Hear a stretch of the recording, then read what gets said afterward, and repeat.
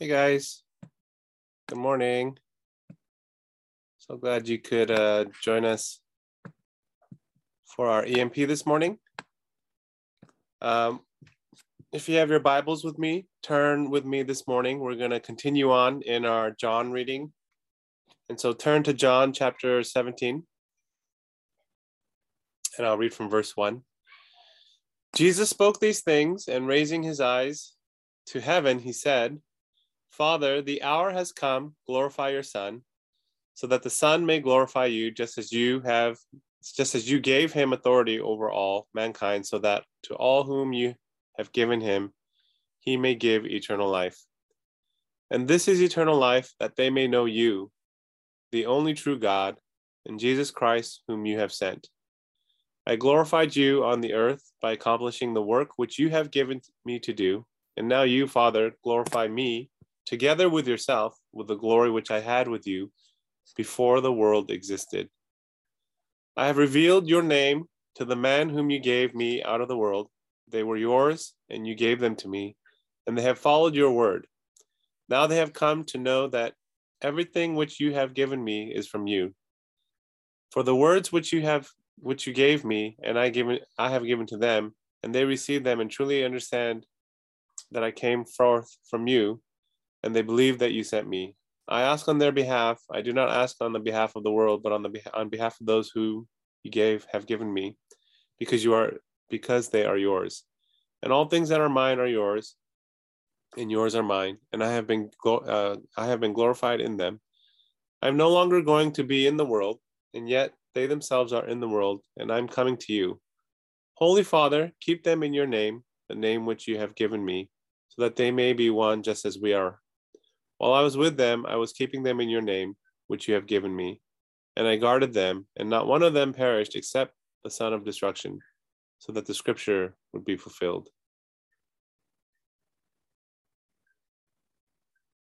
We'll stop there this morning. Amen. This is the word of the Lord. So this morning, just wanted to draw out a few points that the Spirit convicted or brought out. I had mentioned over the last few weeks, even from after EMP, the 21 days, we had done the first 15 chapters, and then last week and this week. One of the things that, as we read the scriptures and the passages, but in particular for me, especially as we were doing the 21-day fast, and it seemed a bit more, I felt like it would be a bit more drawn out. And it was just very, very early on, as a quick reminder that just like that, we were getting to the crucifixion, the entry into Jerusalem. I know it's just written text, and so obviously we're not going to get as much depth and the whole context and everything. The letters are written with a specific purpose to convey a certain message. John, namely that Jesus, it answers the question of who Jesus is, the Messiah, the Son of God. But it was just quite a reminder of how fast things go. I don't know if some of you guys are into, may have heard of or may have seen the Super Bowl, but it's kind of a comical thing going around right now, because during the halftime show, they usually have these really huge,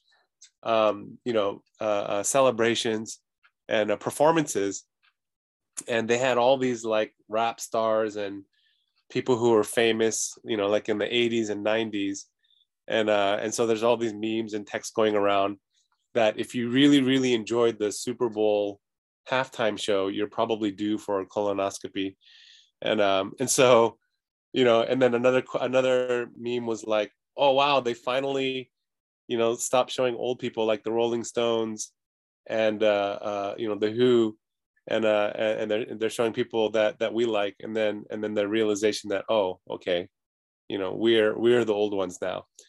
But just a sense that time goes by so much faster than we think. Just yesterday, my wife was telling me Renee is gonna go into middle school, sixth grade next September, and it was just a bit of a shocker, how fast these seasons go, and so just a reminder and the importance that we don't have all the time in the world. I think we all understand that, but at the same time, I don't think we even have as much time as we think we have.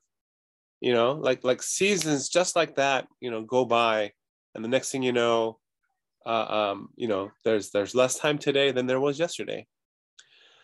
And so Jesus talks about, the hour has come. He'd been on this crazy mission to leave heaven, to relinquish his authority and God and powers, and I always want to make sure to say that at no point on earth was he ever not God. He was always God, but he relinquished and let go some of his privileges and powers, which I think is a fascinating idea, and a lot of implications if you think about a lot of the things that he did in ministry here on earth,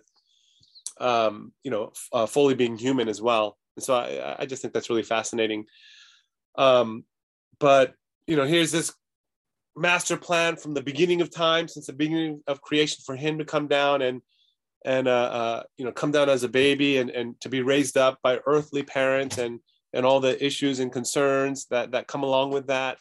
And then the anticipation of maturity and, being in the temple, even at the age of 12 and downloading and learning. And, we're pretty sure Jesus had to learn things even as a child, learn to suffer through things, even on the cross. And so then, he goes through his full-time ministry, 3 years, raises up disciples, with the idea that one day he's going to go to the cross and be separated. And for all that to happen, I wonder even for Jesus, if it's like, wow, the hour has come, everything comes to this point. And he says this line, he says in verse 5, "And now you, Father, glorify me together with yourself, with the glory which I had with you before the world existed." And so that time has come. And, I often, wonder, I still wonder today, and maybe you do also. And, sorry, give me a second.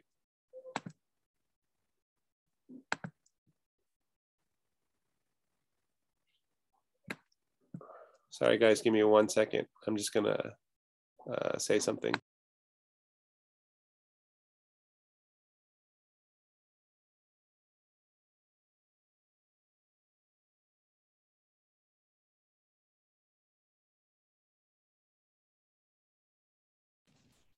Okay, thanks, guys. Sorry about that. And so, I remember asking this question and wondering, and maybe you guys have also, we follow the Lord. We all go through ups and downs, right? We all have struggles. Our faith is tested. And I don't know, maybe you guys have thought this, but, there's that one trial or there's that one test. And, have you ever thought this thought like, man, am I going to be able to stand up or withstand the trial or a certain temptation or a certain struggle or a certain season? Would I be able to remain or keep faith, if something like the worst thing happened to my kids? I'd like to think that if I get struck or have a physical ailment or illness or disease, that I would be able to remain faithful. And so, maybe you've thought that before yourself and have wondered. And so Jesus is in this hour, and the scriptures tells us that he put complete faith in the Father.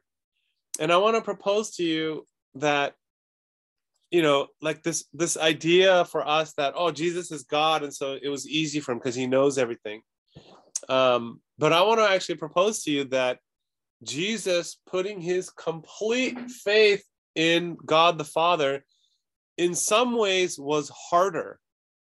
In some ways took a lot more for Jesus to put complete faith in the Father than even what you and I are called to. And why do I say that? Because he had a lot more on the line. He put down a lot more than you and I could ever let go and lay down. None of us is God. None of us has that authority, but Jesus is God. And yet he relinquished his authority. He relinquished his position. And then he entrusted it to God the Father. God the Son completely entrusted himself and his being and future to God the Father. He laid down his authority. He relinquished his powers. And so Jesus put a lot more on the line. He was a lot more. He had a lot more to give up. And so, in the Garden of Gethsemane, coming down to earth, I'm sure if the enemy were to come up with a scheme, I would imagine it would be something like, hey, you're God. You're also God. You're equal. Why are you the one down here suffering? Hey, you're God. Hey, how do you know, you let all this go? Is he really going to raise you up?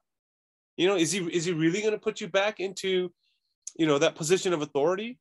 What if he leaves you there or leaves you hanging? So you can imagine, and that's why I think that in a lot of ways, Jesus put way more and showed us the way of a complete faith.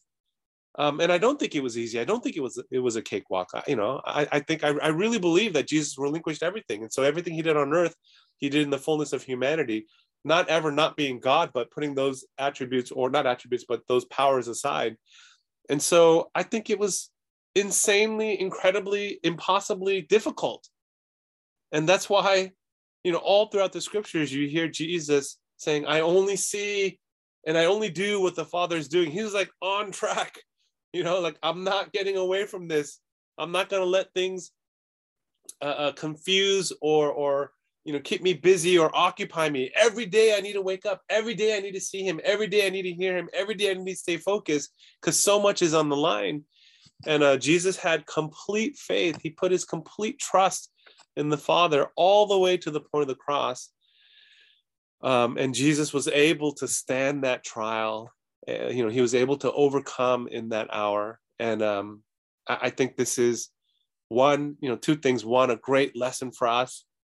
Can we overcome? Can we withstand the biggest trial of our life? Maybe you went through that. You heard Evaine's testimony the past couple of years. It was the biggest test and trial of her life.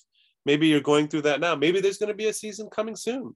Of course, we don't want that for anyone, but this is life. We all have to go through these various seasons.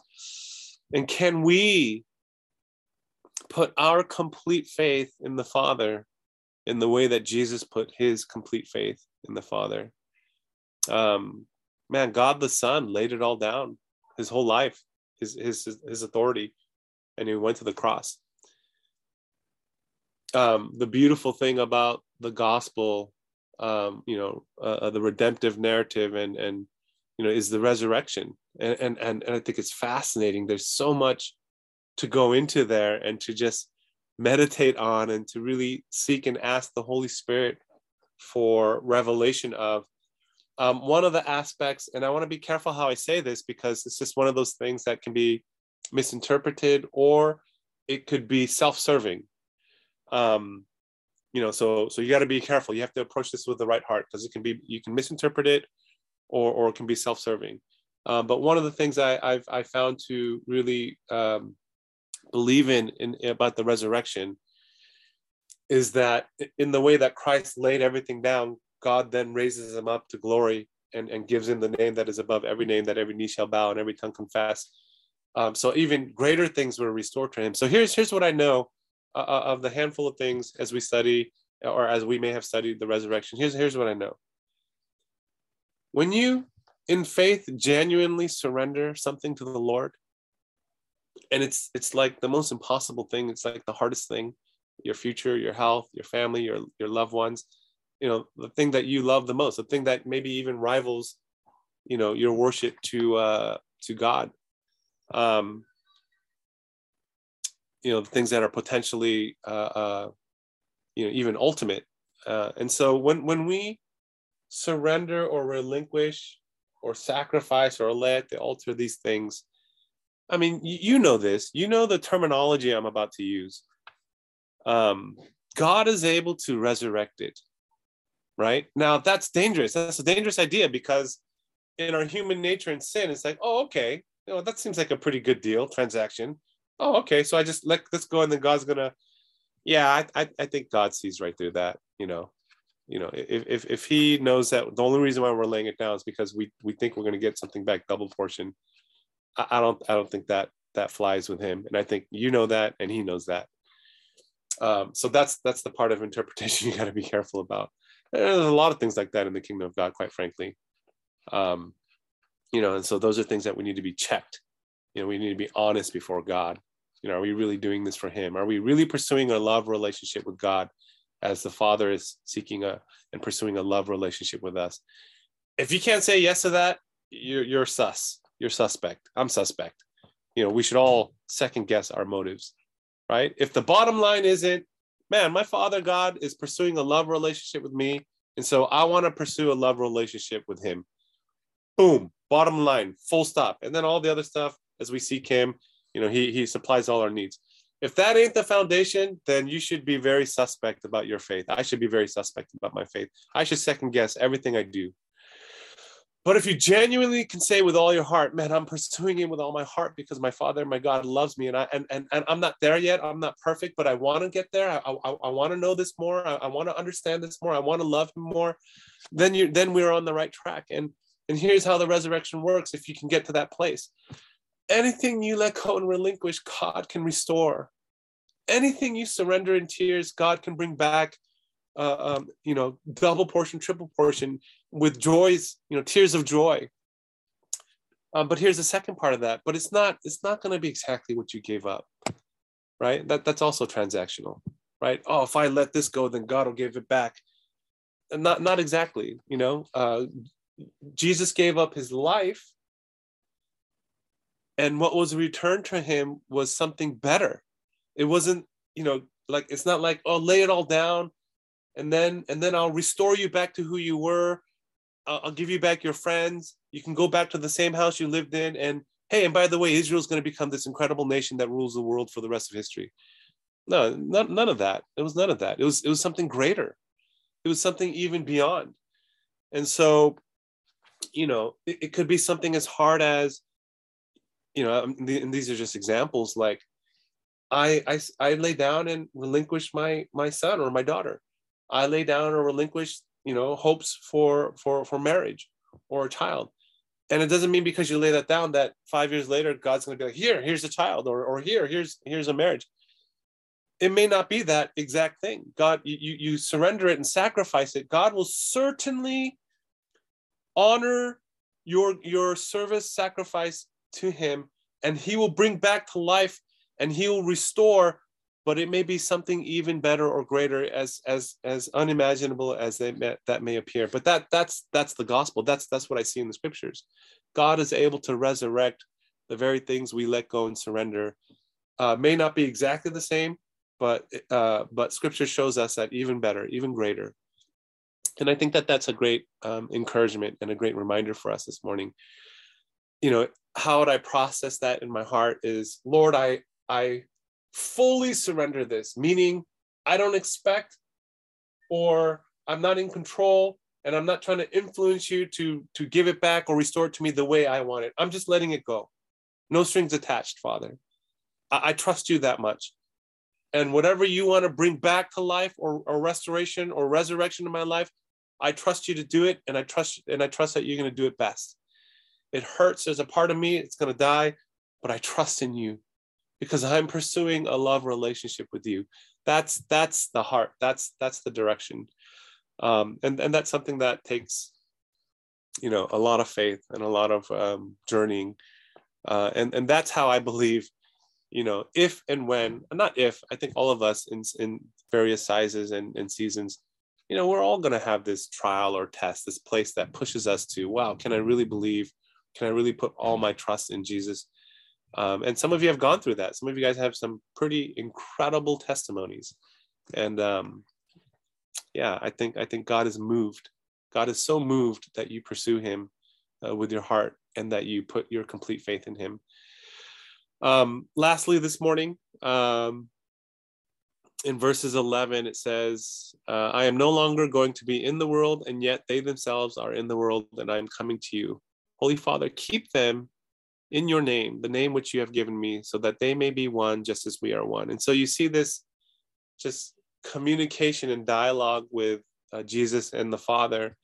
And at the focal point of this discussion at this point is us, is his disciples. It's Peter, James, and John, the people he walked with. Jesus refers to other believers in the future as well. He says that, you believe because you saw me, but blessed are those who believe even though they haven't seen me. So Jesus knew, like, there was a season in time where he was walking around in plain sight, and he refers to disciples, and even they had a hard time believing. And so he even mentions, and he even knew, it's not a surprise. It's not like, oh, where's God today? He said it. He said there would come a time where people won't be able to see him and would have to rely on the Spirit. So it's not like, oh, Jesus, what's your plan? God, what's going on now? How come we can't see you? God knew, Jesus knew exactly what the plan was.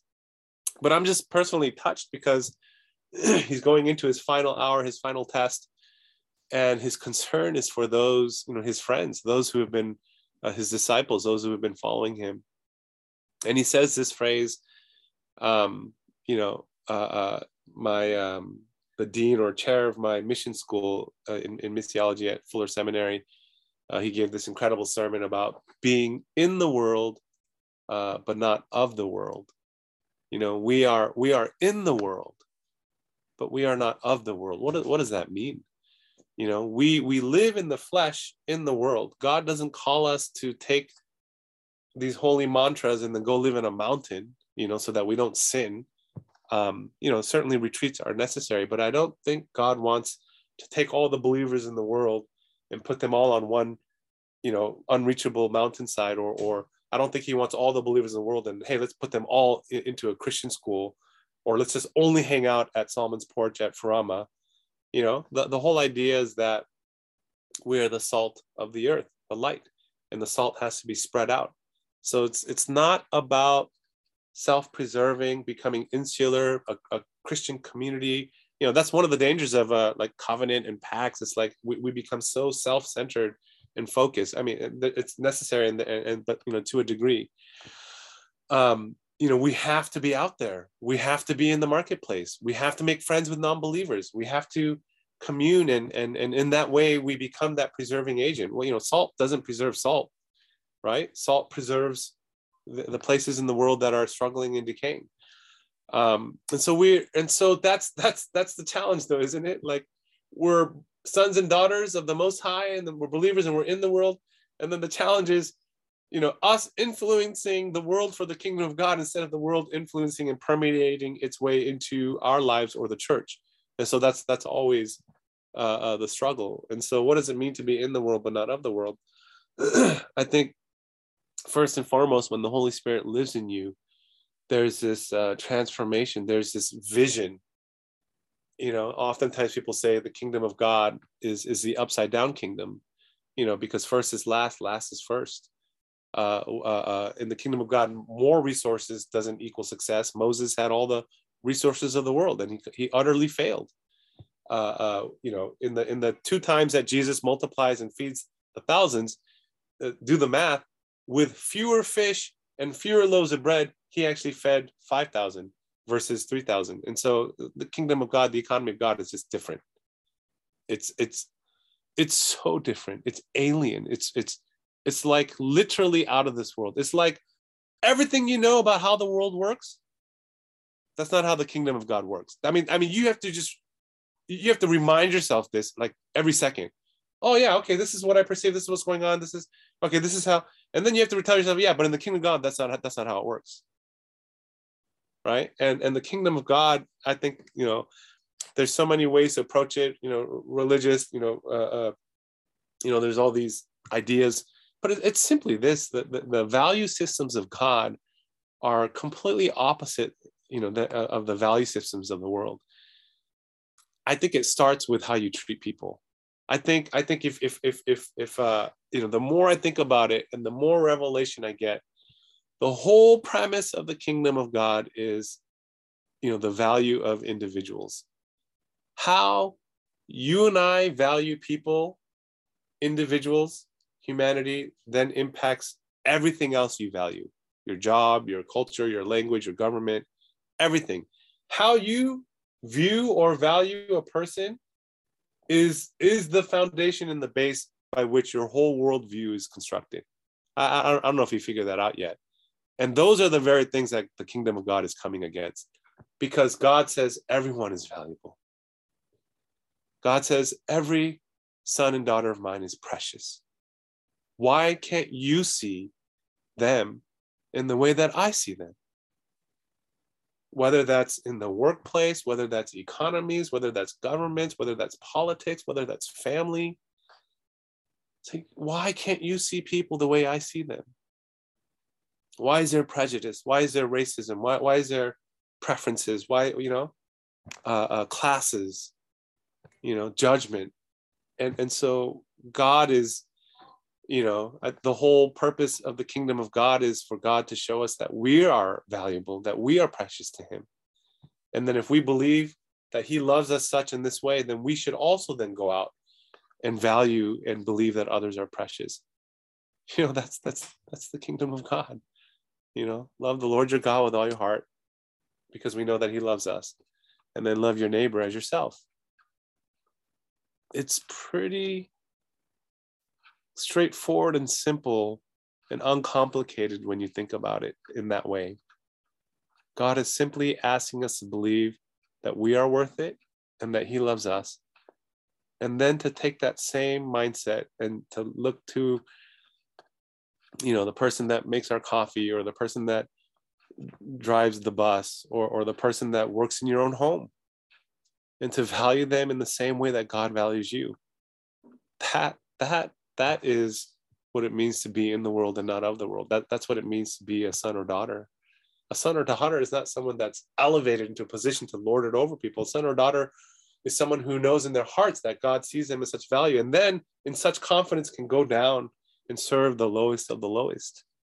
That's the type of transformation in salt and light. That's exactly what Jesus did. And so just some really good stuff this morning for us to just chew on, really some deep soul searching stuff, whatever it is that we thought it meant to be a believer. I hope that these words are challenging. I hope they're tough. I hope it's something like you're like, man, I got to chew on this all day. And I pray that the Spirit of the Lord would really speak. And so let me just close by saying this.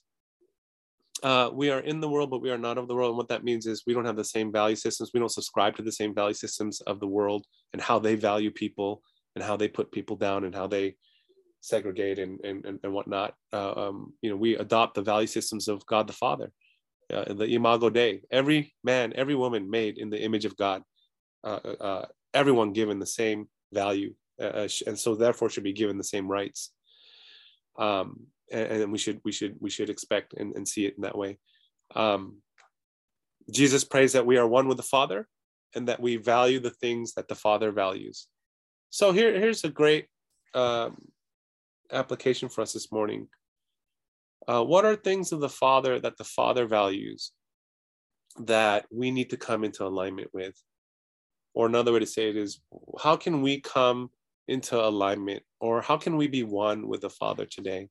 Maybe there's something that the Spirit has been laying on your heart or prompting you, and you've kind of been hesitant, something that is kind of out of this alignment.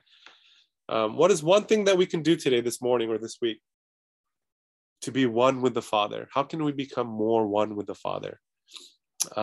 Just let the Spirit just speak to you this morning. In verse 16, I'll close. Jesus reminds us that, and he's referring to the disciples, they are not of the world, just as I am not of the world. Jesus was not of the world, and reminds us that we are not of this world. This is not our home. This is not our final destination. The dreams and visions we have, they're temporary.